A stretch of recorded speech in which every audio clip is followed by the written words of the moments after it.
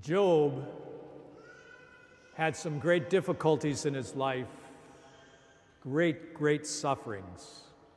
But he was always also greatly blessed.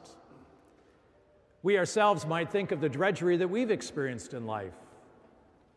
Maybe our health, maybe relationships, maybe things that didn't go the way that we expected, the hardship of labor. I remember as a little kid thinking, oh, the drudgery of picking rocks or baling hay on those hot days. It was drudgery. No wonder I wanted to become a priest.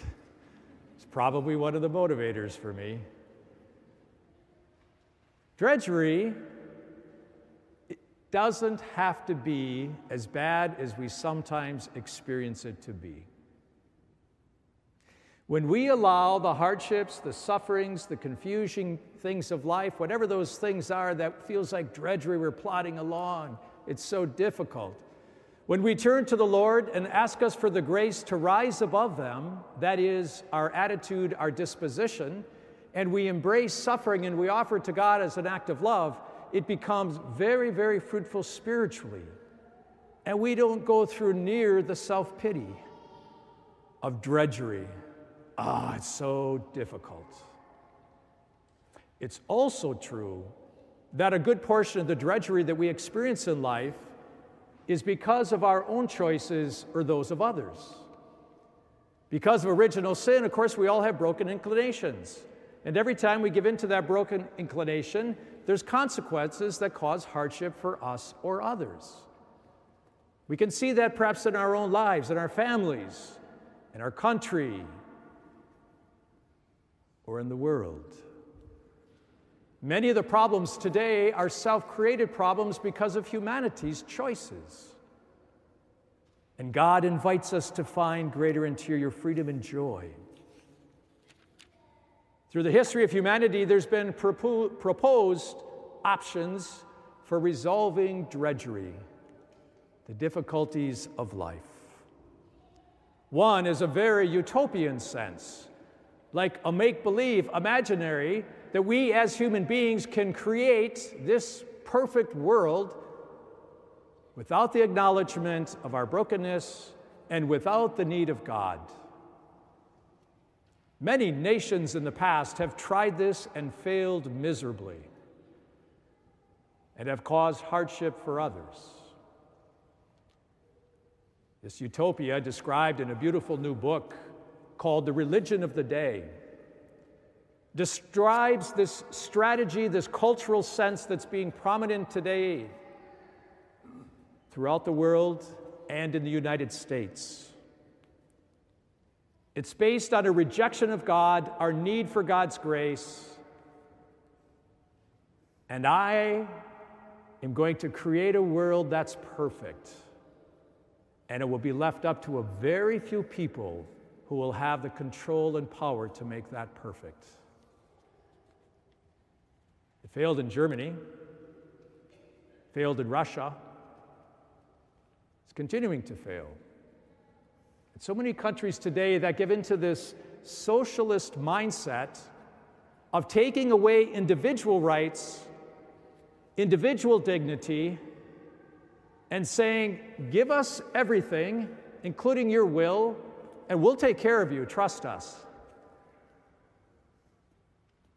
But it doesn't help the individual strive for the greatest things. Personal choice in being able to give of our goodness that God gives to us for the good of others. We have two examples of how the other option, the second of the two options, so not the utopian, humanistic, socialistic way of looking at things and resolving world's problems as if humanity can do it on its own, it will never be able to. Without the acknowledgement of God and need of God and the acknowledgement of the brokenness within us. Human nature is way too corrupt, and we know that. It's called original sin and patterns of choices that we make in our lives or others.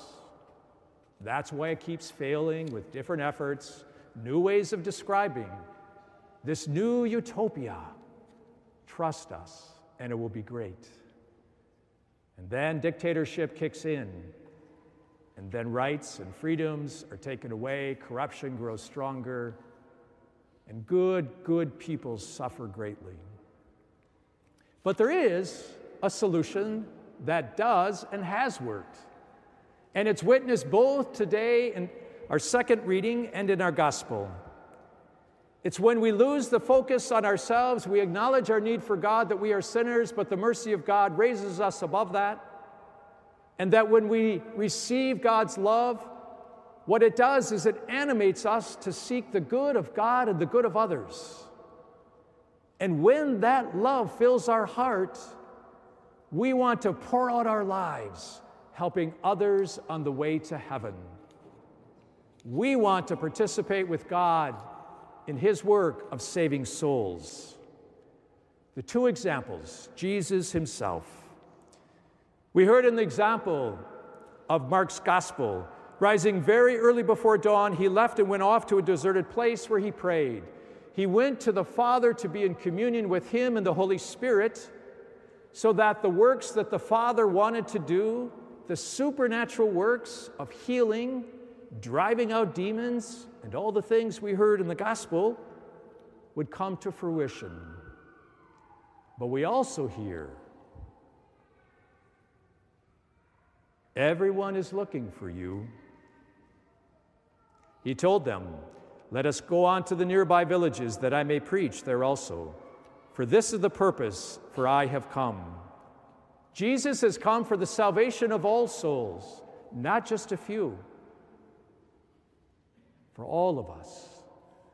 And oh, how He longs to fill us with His love, so that we have the grace to rise above the difficulties of life, and we can offer those sufferings to God as an act of love. And what do we see in the example today? The second of the two examples comes from our reading to St. Paul to the Corinthians. I have made myself a slave to all, so as to win over as many as possible. I have become all things to all, to save at least some. My brothers and sisters, a good measuring stick of where we are at in our spiritual journey is how strong is the passion of God, God's love within us, to seek and help others on the way to heaven. St. Paul was captured in love, and he lost the focus on himself. And he went out and preached the gospel and had many, many hardships. He would come to experience the joy of evangelizing. In other words, I want to tell you the good news of the reality of God in my life, God's great plan for you. That's the call for every single one of us, baptized in Christ, to go out and help souls on the way to heaven. And if we are lacking in charity, if we are lacking in giving ourselves fully to God, to seek that which is good for God and others, we just humbly ask God for more grace to overcome original sin or patterns of sin in our life that want us like, I want the comfortable way. Oh, life is so hard. Life was hard for Jesus. Life was very hard. But he was animated with the love of God the Father and the Holy Spirit.